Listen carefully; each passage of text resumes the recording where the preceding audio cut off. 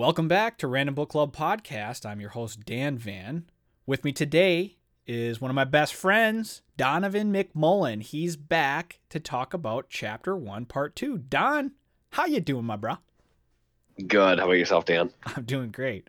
So, last week we left off with Geralt just basically, well, we don't know his name's Geralt yet. They haven't said his name. They just have called him Witcher and Stranger and all that kind of stuff. So now we're starting off in Chapter 1, Part 2. And, yeah, here we go. I'm going to start it off. Summary. Velorad, Castellan of Vizim, Wyzim, I don't know how to say it, but I'll interchange it. Scratched his chin. He was neither superstitious nor faint-hearted, but he did not relish the thought of being alone with the white-haired man. This governor of Vizim tells the guards to leave before making his introduction to the Witcher. He implies that he knows the Witcher's powers, but still doesn't show weakness as he gives the stranger a chance to speak before casting him to the dungeons to await execution for killing 3 people. Because, yeah, he just killed 3 people and the guards led him to this guy. In the last chapter, that's how it ended. I love it. They're like, hey, I'll come with you. All right. They're like, are you sure? Like, these guys are like pissing themselves. They're so scared of this dude. And he's like, all right, I'll come to you. You got to take me to your person in charge. They do. And he's like, hey, what's up? All right, to the dungeon. Yep. He's like, okay, before I cast you to the fucking dungeon, dog, you're a Witcher, right? So then this is from the book. The Rivian unbuttoned his jerkin and pulled out a wad of white goat leather. Oh, he doesn't explain that he's a Witcher yet. But pulls out a wad of white goat leather. You nail this to the crossways in taverns, he said quietly. Is what's written here true? So he's got like a parcel that he's found in the tavern. Basically, a job, like, hey, we need someone for this. So Velorand explains that the note is a proclamation from King Foltest that was written on, and what was written on it was true, but that a proclamation is a proclamation and law is law. And he takes care of the law and order in Vizim. He cannot allow people to be murdered. So the Rivian remains quiet, but nods in understanding, to which Velorad, with split feelings, explores his options some more before making his judgment call and asks if the stranger carries the Witcher's emblem. The white-haired man pulls the wolf-headed symbol from his jerkin as proof, and satisfied at this, Velorand asks the man's name. So now we finally get to know who the main character is. The Witcher says his name is Geralt, and Velorand correctly guesses that he is Rivian based on his accent. Man, these Rivians, dude. They got a giveaway of an accent. Yeah. I'm for real. For real. It must be like the most terrible thing. Yeah, I have no idea. I think the guy who's narrating this, he's doing a really good job, and he does a really good job of making Geralt's accent different from everybody else's. Like, everybody else kind of has like a British accent, and then he's got like a Scottish accent. Yeah, but more of an American Scottish accent. It's crazy. It's its own thing. But like, it can't be. I don't know. I can't imagine an American accent would just piss everybody off to the point where they're just like, "Oh, you're from Rivia." As soon as somebody talks, and like, well, maybe he's got a Texan accent. He's like, "Hey, y'all." Yeah. Hey, maybe it is that bad. Hey, yo, I just found this job in this tavern. Is this what you wrote? Is this good? Can I get paid for this? And they're just like, "Oh, shut up! Stop talking." That may be true. Speaking of the payment, this is why he's bringing it up. So the governor, okay, so I think they call Velorand, what's his name, or what's his title? His title is Castellan, and I didn't know what that was, but basically he's a governor. We kind of went over that last chapter, but the governor then tells Geralt to forget about the proclamation and scowls while adding the rumor of marrying the princess on top of the 3,000 Orin reward. So Orin is the currency in this world, or at least in this area. So Geralt says he's not interested in the girl. He just wants the 3,000. This comes as an obvious relief to Velorand, and he is now willing to open up to the Witcher. So this is from the book. This is what Velorand says to him. "What times," sighed the Castellan. "What foul times. 20 years ago, who would have thought, even in a drunken stupor, that such a profession as a Witcher would exist?" And then he says, what does he say? I can't say the word. Itinerant killers of basilisks. What is that word? I don't know. I'd have to see it. I How's it spelled? Itinerant. Itinerant killers of basilisks, traveling slayers of dragons and vodniks. Tell me, Geralt, are you allowed beer in your guild? Certainly. Velorand clapped his hands together. "Beer!" he called. "And sit closer, Geralt. What do I care?" So he's basically being like, dude, 20 years ago, who would have ever freaking thought a Witcher would have even existed or be needed? And now look at us. We got, what does he say? Now Witchers are walking around slaying dragons and vodniks. And so now we got some name dropping of monsters left and right. And I think it's really cool because it's like most, we'll get into a little bit later, but like most fantasy stories kind of focus on just a few of these like fantasy monsters. But this book, they just dole them out. And in this particular part of chapter 1, they do it a lot. Yeah, he says a lot of them too. One of the things that always gets me though that's very odd is going back, like they obviously everybody hates The Witcher. Yeah. Yet I have heard of 0 other people killing these monsters.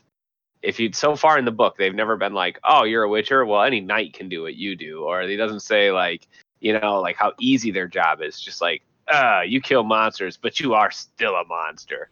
Yeah. So, I mean, they're still like looked upon as bad, even though they kill the bad things that kill people. And it's kind of funny about that. Maybe it's because they just want to always get paid. There is a part later on in this conversation that he has with Velorand that he says, in the town next to us, there was a dragon and the townspeople all flogged it to death. Right. Yeah. And they didn't say anything about it because they didn't think it was a big deal. But what they're dealing with here is a little different from that, and they couldn't just send townspeople at it, which is why the Witchers need to be in round. So 3,000 peasants with clubs. Just go get that dragon. Crazy DPS on that. So now with the two comfortably sipping, or in Velorand's case, chugging on some cold brewskis, he admits to Geralt how crazy things have been getting around the land lately, saying that people used to think that there were boogeymen in the woods and mountains, but it was really only wolves. But now, instead of wolves, it's Spriggan or a kobold. You can't spit without hitting a werewolf or some vermin, and fairies and Rusalkas snatch children from the villages. Not to mention the diseases that they've never heard of before.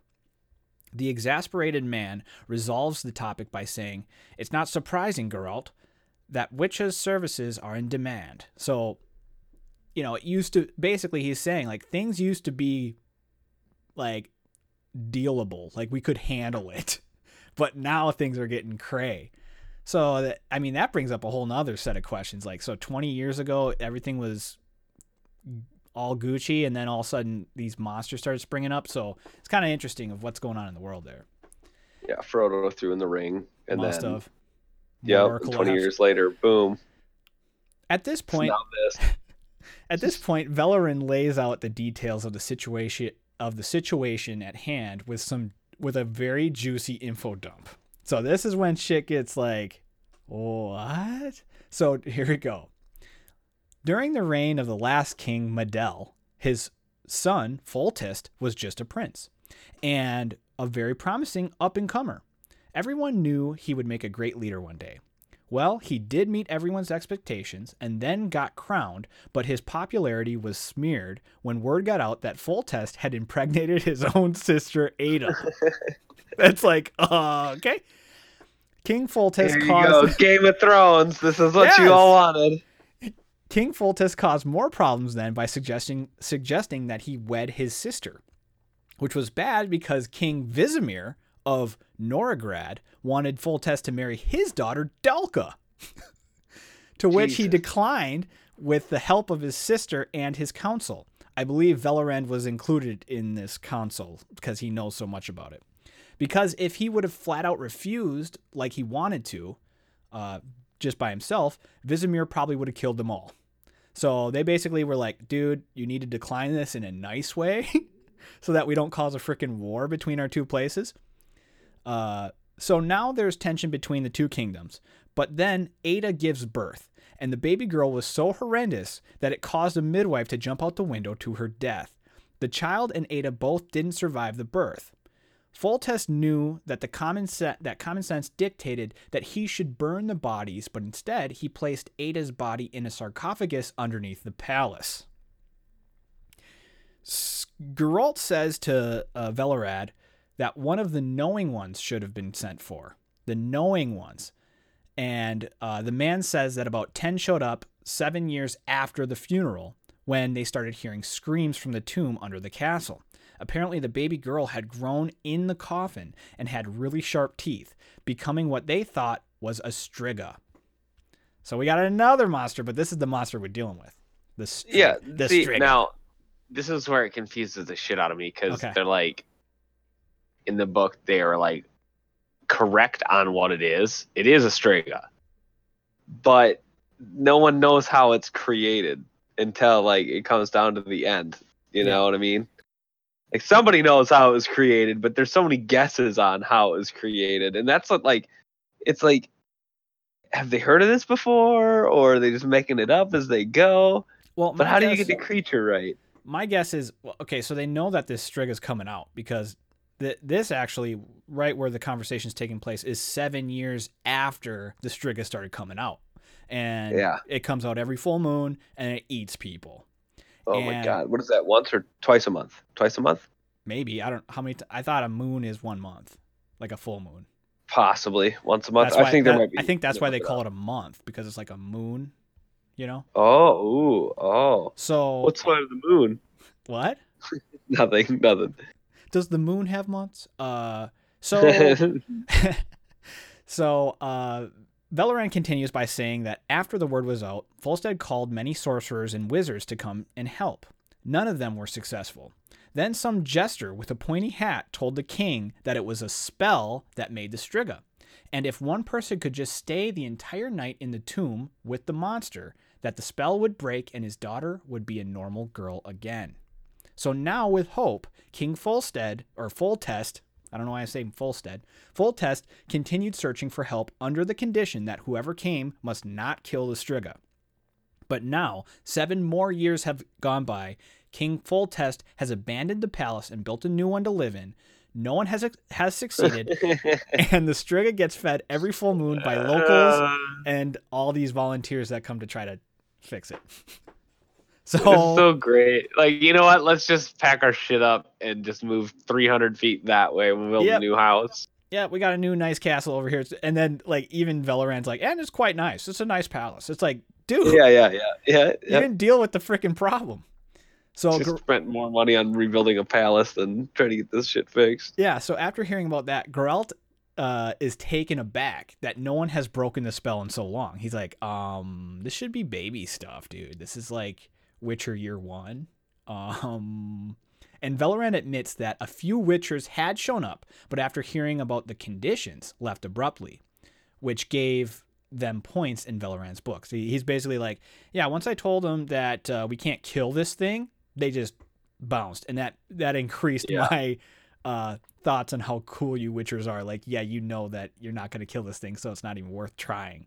So we find out that may or may not be what happened. Yep. And then also, I don't see, this is the problem when you read ahead of what you're supposed to read. No, that's okay. Because it's interesting. But I don't remember if it's this chapter, but the theme kind of going forward with Geralt is that he's kind of losing his edge. Yes. He's not like this Superman that he used to be. He's still really kick-ass. He just, like, now he gets hit, whereas before he wouldn't get hit. Yep. So, what I see as Geralt in this whole thing so far is that he's just kind of like, I don't know. Even though they say he's not old, he seems like he's tired. He seems like he's Or he's just doesn't. not into it. Maybe Yeah. it's not as thrillful for him, and that's really what it is. Because it almost sounds like it can be something that he's either neglecting on his own, or it's something that he can't fix. You know what I Yeah. mean? Like it could be either way. They don't really say what it is. They're just saying, like, oh, you get hit a lot more than you used to. Focus or something like that. So Velarend recommends that Geralt just move on because they're all used to it by now. The fact that this Striga is killing everybody once a month, or killing a bunch of people. It's once a month, yeah. Geralt says he'll go anyway, and Velarend attempts to dissuade him again, citing that he should not ask for gold up front and reminds him of the rumors that the girl who would be his wife if he succeeds. But then reveals to Geralt that there was one more Witcher, that some wise men in the town gathered a bunch of money to pay the Witcher just to kill the Striga and be done with it. The Witcher accepted, but after seeing what the Striga could do, he left town in the middle of the night. So basically he goes, all right, so you're gonna go, right? And Geralt is like, yeah, I'm going anyway. I don't care. This 3K fucking Orin, dog. Like this is, Or dude, I'm gonna be eating meat for a while after this. And he's like, all right, well, there was one more Witcher and a bunch of the wise men in town. He's like not insinuating himself at all. He's just saying a bunch of people gathered a bunch of money, and the rumor is that they paid him just to kill the thing.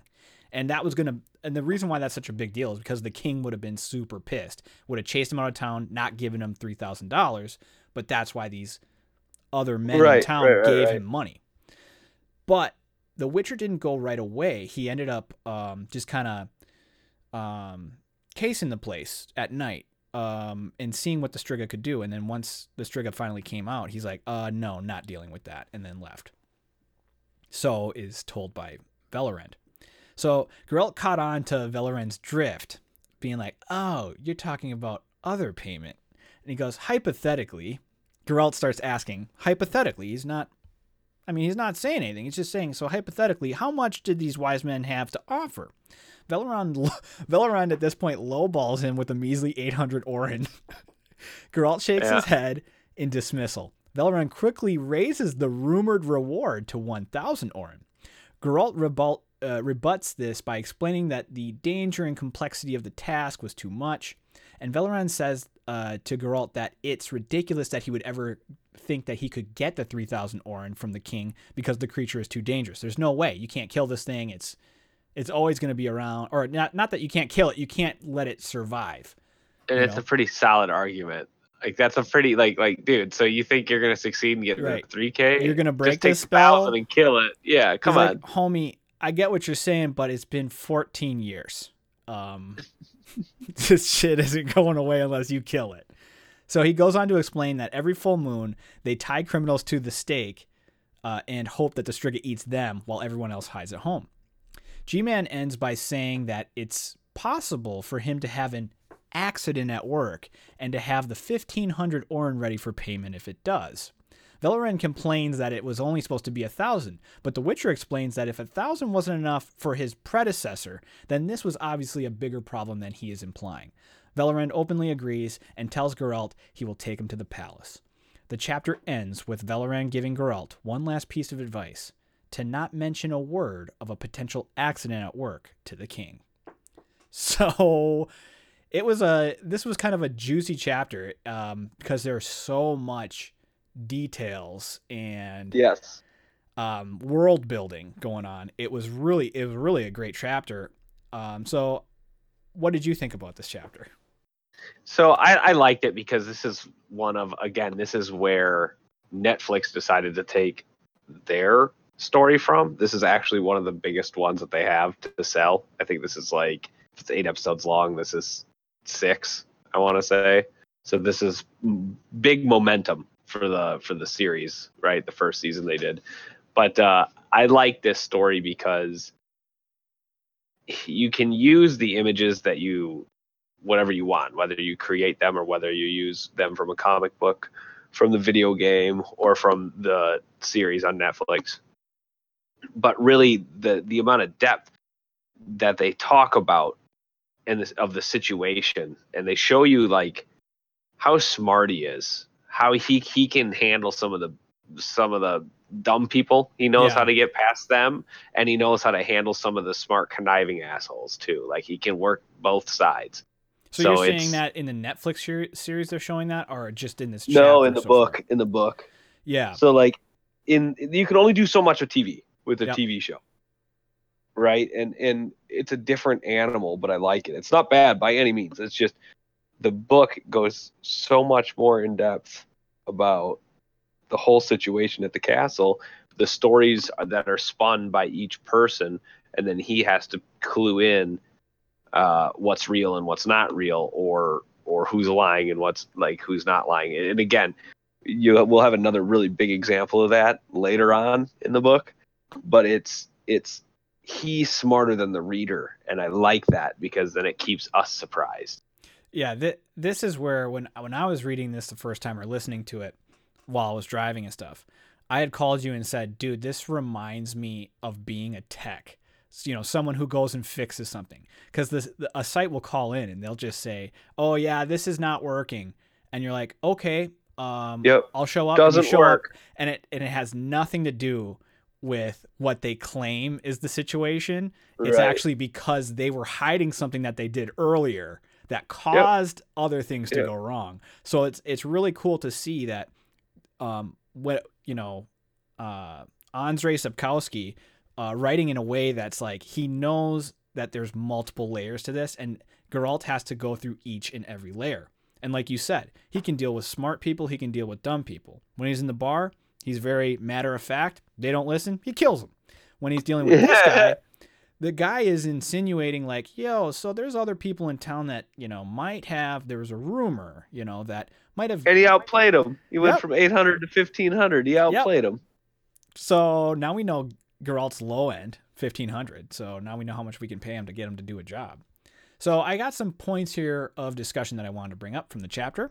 So when Valoran lets his guard down after Geralt explains that he has no interest in the reward of the princess to be his wife and only wants the money, he kind of speaks his mind about he kind of speaks his mind on how nobody would have thought even 20 years ago that a witcher would be a profession. So what does that mean?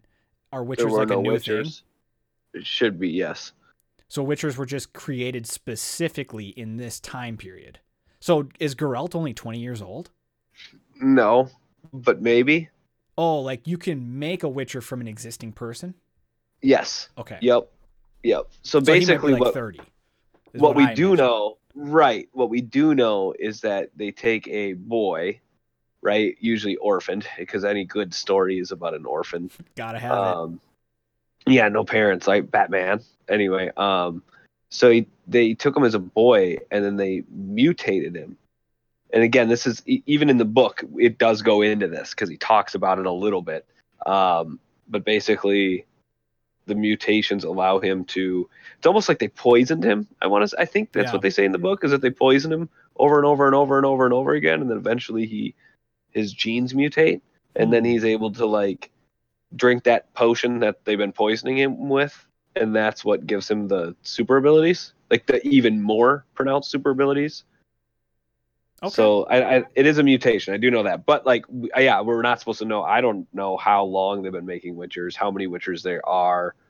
I assume they're like Mandalorians, where there's boys? Only one out at a time. Yeah, only boys can be witchers. I do remember him saying that in the book as well.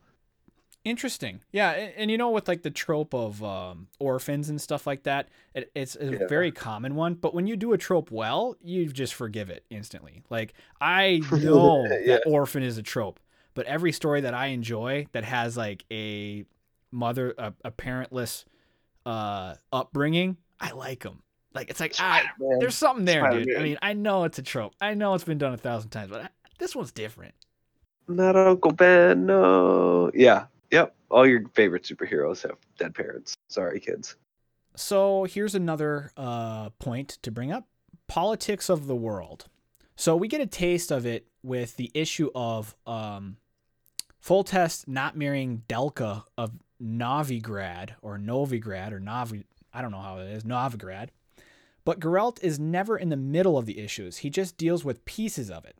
But the outside politics give us a bigger picture of the world without drowning the reader in it. So a lot of times when you have these info dumps, especially political ones, like you would see in Game of Thrones or something like that, you're right in the thick of it. So you're just like, you have to deal with it. In this situation, Geralt's showing up and saying, I have a job. You can see on this white, lamb leather or whatever it was. Yep. I want to do this job. Give me the details. What are the deets? And he's like, okay, here are the deets. And then you learn through the details.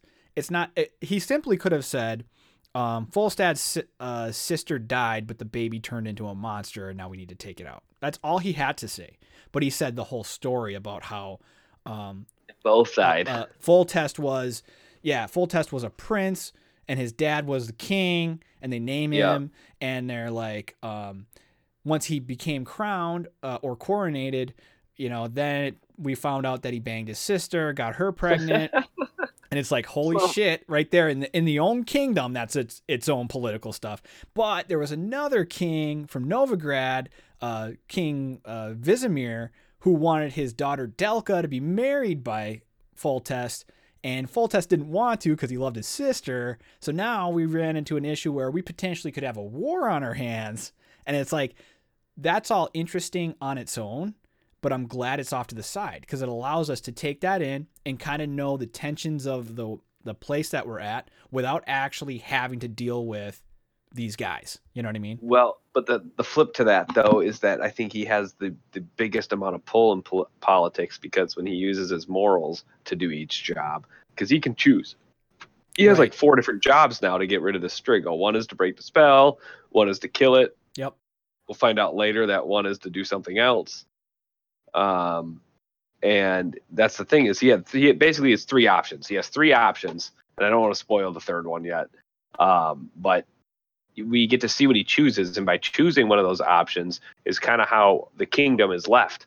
So if it weren't for him, if he doesn't resolve this, can anybody resolve it? That's the question too. Like, because again, we don't know how many Witchers there are. And do they want it resolved? Because what's his name? Velarad. He even says like we tie thieves to the stake so that this thing can eat them. This Striga can eat them.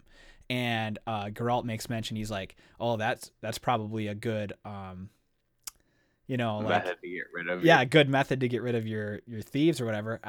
How's that going? And he's going, it doesn't work. Like they're still thieves. Like, I think that's how I read it. It's like, nah, there's still thieves out there, but at least we have something to feed to the Striga without feeling bad. Right. Okay. So, I also have another piece here that I want to bring up. The little details. There's been this is from the book. There's been no lack of fools racing to the palace for a chance of joining the royal family. 2 apprentice shoemakers. This is Velarad talking to Geralt. 2 apprentice shoemakers to be precise. Why are shoemakers so foolish, Geralt? I love this because it adds more to the local worldview and the type of person that's in Vizime. So it's just a person that makes shoes. It's a cobbler. It's just a small little piece that you don't even hear mention of again. But now we know that people in like common speak, just in the same way that they say Rivians are all thieves, everybody knows that shoemakers are all stupid. They're all foolish. Yeah. Everybody, why are shoemakers so foolish, dude? And I like that because it's so weird but hilarious at the same time because there's no way it can offend anybody except for maybe a cobbler. So like, I just imagine in a bar, someone else calling someone a shoemaker. What are you being a shoemaker right now? And it's like, I just like that little detail. It's just a little sprinkle of stuff that adds to the world. So we're going to move on to places of note. Bring out the map. Bring it out. Bring it over. And I sent it to you, bro. I see it. All right. Now I got to turn off some of these images here so we can see the whole thing. Take that out. Take that out. Take that out. Boom. Okay. So here we go. Temeria. It's part of King Foltest's controlled land, along with Pontar and Mahakam. So if you zoom in, I know there's a lot of this freaking thing. Yeah. So you see Temeria. So you got Temeria right in kind of the middle of the map, and this is north of Sintra. So we are in Vizime, and on this map is called Wyzima, and I think that's how I don't know how they say it in Polish, but that's like the proper name of it. But anyway, this is where we're at in the story right here. And King Foltest, he actually owns or is like the ruler of Temeria, Mahakam, which is that mountain area, and a place called Pontar. Pontar isn't like really visible super on the map, but there's a river called the Pontar River. And I think what they mean by Pontar is just this area right here. So like Houtborg and Reed and Lavette and Doradal, which are, it's in the middle of the map. And so basically from the coast, if you look on the coast, there's a port town or port kingdom called Novigrad. So that's where King Vizimir is. So now you can kind of see King Vizimir wanted the king of Vizim to marry his daughter, and that it would have taken like, I don't know, a couple weeks ride on horses to get there and all that crap. So we got those places. The world is getting bigger. We are seeing what's going on. But what's cool about this is if I zoom out, man, that's a small part of the map. That's a small part of the map. All right. So now we've got people of note, people that came up in the chapter. Velerad, he's a castellan or governor of Vizim. Pretty self-confident, but still slightly intimidated by Geralt. We got Foltest, the king of Temeria, Pontar, and Mahakam. Writer of the proclamation Geralt found nailed in a local tavern that offers a reward of 3,000 Orin to save his sister. We got Medel. He's the old king of Temeria, Foltest and Ada's father. We've got Ada, sister to King Foltest, and the one that got busy with him so many years ago, 14 to be exact. We got Vizimir, the king of Novigrad, and we got Dalka, daughter of Vizimir. Her hand in marriage was offered by her dad to Foltest, but was denied, causing issues between the two kingdoms. And then we also got this last one, which I think was kind of interesting. The Knowing Ones. They are traditional wizard types. Velerad calls them charlatans with stars on their hats. So these are like actual wizards. I love that. Are these like actual wizards of the world, or are they fake? Yeah. No, actual wizards, but they're charlatans with stars on their hat. Yeah. So they're not like very looked highly upon. But Geralt is not a wizard. Or is he? No, he has the small magic. Okay. Right? So like some of these wizards are actually like no joke, like they could kick the crap out of Geralt. Like he can't fight them because they're so strong. But those would be like a few of them, and they're probably gonna hide the fact that they're that strong. But the other one, it'd be like, probably like magicians, the equivalency of like someone that's pretending to be a wizard among the rank of people that are actually wizards. I really like that because, in like fantasy stories and stuff, you have wizards, you have knights, you have very specific character types. Yeah. And in this world, we already have two different types of magic users, and one of them isn't really highly looked upon. Right. It's really cool to like to have the framing of a wizard, which we all are like, dude, it's a wizard, man. Now be looked at like a piece of crap. Just a charlatan with stars on their hats. I love it. And Geralt, go ahead. Example is spoiler alert here if anybody hasn't seen the Netflix series. I have not. This is going to be a little bit of a spoiler, not really so much of a storyline, but one of the wizard's abilities is apparently if you knock his sword out of his hand, he can just make a new one appear in his hilt and then draw it again. So like an astral projection or something of a sword. Yeah, essentially. And it's a pretty cool, I did like how they did it, but what annoyed me is that like a bungee cord on the end of his sword would have been better, apparently, because he got his sword disarmed a lot. Just so he could use that ability, I think. Yeah. Yeah, he should have just put a Wii bracelet on, Yep. So my point is like that's how he was fighting the whole time, and it was like, oh, cool. But does he do anything else? Nope. Just pulls a sword. Dude, he's really good at sword pulling, my man. If you know what I'm saying. Geralt says to Veleran that one of the knowing ones should have been sent after the Princess Ada's death. So I like that he's got, this is again going back to Geralt being a technician, being like, you should have done this. You should have called the Geek Squad or whatever. You should have called whoever first. But People now that I'm know here. about So curses and magic stuff.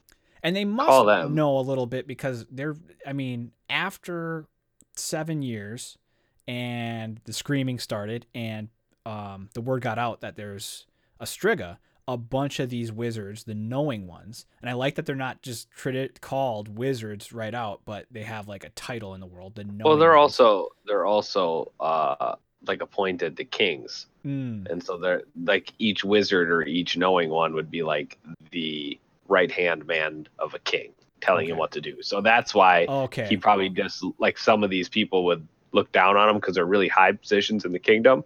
Like this guy is obviously he's not the king, right? So they're like on the town council.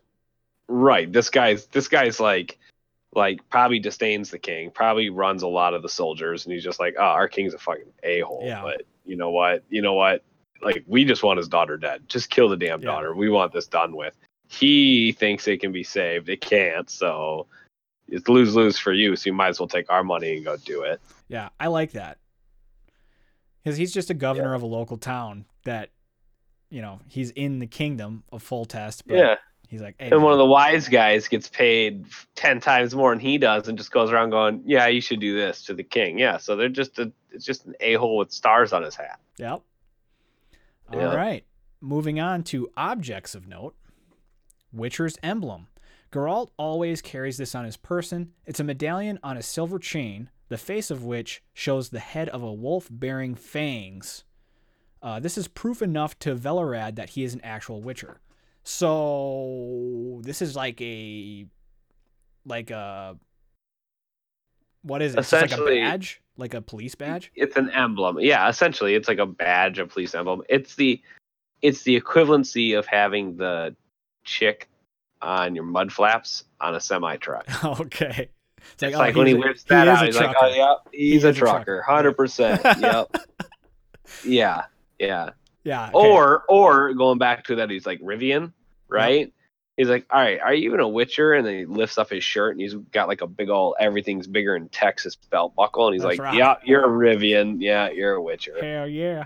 But it seems like he's in this chapter, Velerad's reluctant to talk to Geralt until he proves, yeah, I'm a Witcher, dude. I got the freaking emblem right here, man. And then he's like, okay, all right, let's get some beer. Let's start talking, Are you even like a rich person's kid? And then he holds up his arm and there's like 9 Coachella bracelets. And he's like, all right, let's go get in here. Like, we're homies now. Yeah. And then the next object of note is Oren, O-R-E-N. It's the currency in Temeria and its other territories. So we can assume. How much does it weigh? Don't know, my man. Wow. Don't know yet. Don't know yet. Yeah. We will find it. I want to find out how much one Oren weighs. Probably not too much, because if you can carry 3,000 in a bag. I don't know, though. I mean, you probably beat somebody up at that. Even if you had pennies. 3,000 pennies is a lot of freaking pennies, dude. That's what I mean, yeah. Maybe they come in what's their dime size? Maybe you can say it's like, here's 3,000 Oren, but it's actually like 3 bricks of gold or something. And then you just shave off pieces of the gold to pay for shit. I don't know. Or you just use like $100 Orens. That Hondo stick. All right, we got some magic and spells in this chapter, even though it didn't seem like it. We actually only had one. The Curse of the Striga is what I called it. It seems like the baby girl who was turned into a Striga was because of a spell, which Geralt believes can be broken. Velerad thinks it's because the king lay with his sister and nothing more. So we don't know if it's actually a spell. But if other Witchers have shown up, other knowing ones have shown up, and they're all kind of saying, yeah, it's a spell and you can break it by doing this kind of ritual of staying in there all night with it, then that makes me believe it is a spell. Same, because I think at one point he even goes, oh, nobody's broken it yet? Not right. Nobody's gone in there and killed her yet? Because I think like that's how he would be, because he is very blatant Yeah, very blunt. about if something was going to work or not. Like if somebody wants something and he's like, no, that doesn't work that way, because he knows about all this magic stuff. So I would imagine he says, I'm pretty sure he's killed Strigas before. He's dealt with Strigas, Yeah. I think is what he says. And so This it's one of one's those just a things that little he would different. know. Yeah. I think it's different just because it's had 14 years to brood. You know what I mean? Like it's been eating people for 14 years, no problem. Size of LeBron. Yep. All right. Moving on to flora and fauna, we have mention of wolves, and also the emblem has a wolf on it, so we know there's wolves in this world. I know that sounds dumb, but there's mentions of it being of wolves being in the woods and mountains of Mahakam. So that's just on the east side of the kingdom that they're currently in. Now we're going to move on to an exciting part where we talk about the bestiary. Holy cow, was there a lot. So I made a collage. I made a collage. I made a beautiful collage. Not to scale. Not necessarily to scale. No, it is not to scale. So let's go over all the creatures we talked about in this chapter. Starting off with the basilisk. Let's move in here. So I got a basilisk hanging up on top of this. I got a picture. So this picture is brought to you by me. I took this picture when I went to Hogwarts in LA. And I thought it was very suitable for this collage that I made because, it's a castle. So we got a basilisk. So basilisk. Crocodile. They have bird-like beaks, webbed wings, hooked talons, and crimson jowls. Basilisks choose dark and damp places like caves and abandoned canal branches to dwell in. So that's a basilisk.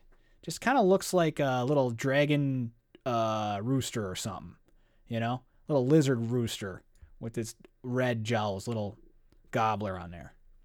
Dragons, they mentioned dragons in this one about how the locals of another township just beat one to death. So then I was thinking, like, dragons, are they basically thinking of a dragon like a Komodo dragon? Is that what they beat to death? No, because they got green, gold, black dragons. Oh, they do chromatic and metallic dragons in this motherfucker. Yes. Holy cow, dude! I'm gonna have to bust out the D&D books, man. Kind of like cloud serpents, but they're not. Yeah, because there's so many different types of dragons. That is awesome. So dragons, four-legged reptiles with bat-like wings, forked tongues, narrow triangular head, and long, slender necks. They can breathe various substances. That's the best way to say it. They're just bat-like winged dragons. All right, moving on to Vodniks, the little frogman over here. Vodniks, creatures of the night who appear on the banks of ponds, lakes, and rivers. They usually attack in large groups. They like to feed on young women who bathe in rivers. So do I. Interesting thing about Vodnik. Feed on? Are you going to go with that? We're just going to let that one ride out. Just letting that one slide, dog. All right. The Vodnik. So I read another book called Perdido Street Station, which is done by or written by an author named China Mieville. And in his book, it's like a kind of like a futuristic fantasy where it's kind of steampunky and stuff. And he has a creature in there, or a race called the Vaginoi, or Vaginoi, yeah. And it was like a frog-like person that had like an old man's face, or not an old man's face, but like an old man beard, and they like to hang out in like water. So every time you're in the market and you saw a Vaginoi, he's just chilling in like a hot tub. You know what I mean? And I thought, oh wow, that's such a unique race. I've never seen like a frog person ever done before. And I was like really impressed by that. And then when I saw Vodnik, I'm like, dude, that sounds kind of like Vaginoi. So I looked it up on Wikipedia, and Vodnik is a Vaginoi. And it's like a Czech thing. Like it's an old Czech monster, mythical monster thing. So yeah. China Mieville, he didn't lose points with me, but it was, I was like, oh dude, that's cool. You can just put that in there. Yeah, I've never seen this creature before in a book besides the Perdido Street Station. And, so it's cool that they actually have these kind of races in here. So that's the Vodniks. I had books when I was a kid that had Mr. Toad. Well, okay. Yeah. Mr. Toad and what was it? I feel you. Uncle Ben or something. I feel you. Mr. Toad and Steve or something. I do remember those. They rode bicycles. Dad and his new best friend. Yep. All right, moving on to kobolds, my bro. Kobolds, small humanoids with dog-shaped faces that dwell in wild forests and various types of underground caverns, no taller than a human child. So that's cool. That's pretty Creepy. common. Spriggans, Fair. never heard of a Spriggan before. Spriggan. They got a Aren't they bunch of like these. tree creatures They're or like forest creatures? Kinda. They're grotesquely ugly, typically found in Oof. ruins or guarding treasure. But yeah, they're kind of like, they're in trees and stuff. And this is the part when Mr. V was telling G-Man, yo, in the woods we used to think it was just wolves, or we knew it was wolves, but now it's actually freaking Spriggans and kobolds, my man. And it's like, yeah, so that makes sense that a Spriggan would crop out of the trees or whatever. So there's that. And then we got the Rusalka. Rusalkas are cool. Rusalka, more commonly known as nymphs, they are exclusively female and sometimes kidnap human girls to transform into. They're children snatchers, basically. Cool. So that's interesting to me because all these names, Spriggans, Rusalka, Vodniks and stuff, these are all monster names I never heard of before. They just name drop them in this book as if we're supposed to know. And I kind of like that because it makes you want to go out and do your own research and be like, okay, what the heck is a Spriggan? And then And when again, you this see is the first in the series. It's not like this book is dropped out in the middle of the series and it's like, okay, now that we know what all those yeah, monsters are, now let's get to this story. No, you're right. It's just like, yeah, duh, these exist. yeah, Everybody knows that. I really enjoy that. And then once you look up a Rusalka, and then a lot of these monsters that are in here that you're not familiar with their names actually do come from like mythology of other parts of the world, specifically like the Czech side of the world and Poland and that kind of thing. So it's cool to see someone else's like scary monsters rather than what we always see, which are kind of like the British and American ones, which are like vampires, werewolves, that kind of thing. Well, same as like kind of getting into some of the fairy tales later in the book as well. Yeah. Some of the same fairy tales that we know, but with a different twist to it. So moving on to fairy tales, let's take a look at the fairies. So up in the sky, I got this fairy here. And I chose this picture because fairies also snatch children. But I mean, I don't know if they actually have wings, but I like the idea of kind of like fae kind. Rather than just having a fairy being a little pixie, like Tinkerbell or something. I like the idea that fairies are actually kind of scary, that they steal kids. They're probably badass. They're probably small, but I imagine them like little tricksters, like Puck. You know what I mean? Yes. Yeah. Like little demons with wings is what I would imagine. And so having that kind of a fairy in a world makes it a little more cool. It makes it like darker, a little bit like these aren't your like there's a new Netflix series, or I don't know if it's on Hulu or one of the other ones where what's the guy who was Legolas from Orlando Bloom. Orlando Bloom's in it, and it's like it takes place in like a steampunk Orlando fantasy. Perry. Orlando Bloom. Did I say Perry? No, it is Bloom, but I said Perry. Okay. So Orlando Bloom's in it with like fairies and stuff. Did you see that? No. It looked like it was like 1800s England, and everyone's wearing their like bowler hats and stuff. But there's like it's all grungy and stuff. But there's fairies in it, and they're Pirates of the Caribbean. Yeah, it's kind of cool. It's kind of cool. I like that darker style of fairy rather than just being like it's gonna grant me a wish. Okay, moving on. We got werewolves, people. Werewolves are people who transform into wolves or half-wolves. They are hardly hurt by steel, but are vulnerable to silver. Pretty typical werewolf for us there. We all know and love them. And lastly, the Striga. This thing. I mean, I don't know if this is an accurate picture, but I Googled Striga Witcher PNG online, and this is what showed up. What the heck is this thing? Well, let me tell you. The Striga of this story lives in the tomb below the abandoned palace and devours roughly 50 people a year, only coming out during a full moon. So, now that's what we know about it right now, but I think there's a really good description in the book when you actually do get to see it. Okay. Spoiler alert, we get to see it, and it is the way, and I think that's going to be the best way, because the way that the author describes it, I think it's going to be the closest way of what it should actually look like, more so than How did somebody render it for a game? How did somebody Right. render it for a comic book? How did somebody render it for a TV show?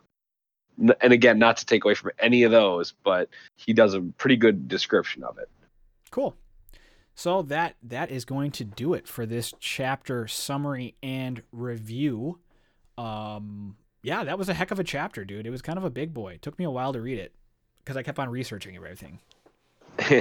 Yeah, can imagine.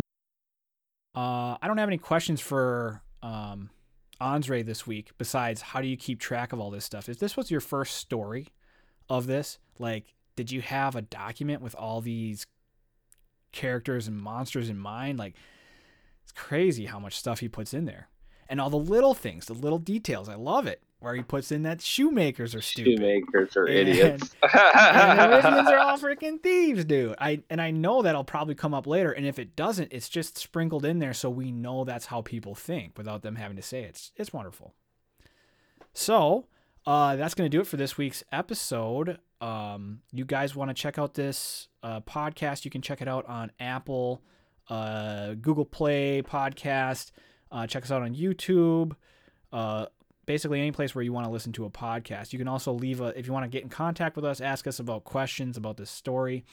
You can either send me an email at rbcpodcast@gmail.com, or you can leave a voice message if you want. I got that technology working. You go to the YouTube page and there's a link to it there. But yeah, Don, thanks for joining me. Do you have anything that you want to promote this week? Not for myself, but my brother's music. If you want to check any of that out. That's awesome. Yes, definitely. Ben, your brother, has some awesome music, and we're going to link it in the description below. And I think that's awesome that even though you don't have anything to promote for yourself, that you want to promote your bro, and his music is rad. And it actually, a lot of it, he's got an album. I can't remember the name of it. The Trek, right? Trek? Yep, Trek. Newest one's Ribbon Rock. Yep. That particular album's really good to read while you're listening to this, because it's got this similar kind of vibes going on. And yeah, anyway, thank you very much for joining me, Don. No problem. Thanks for having me. All right. We'll see you guys next week. And thank you for listening to Random Book Club Podcast.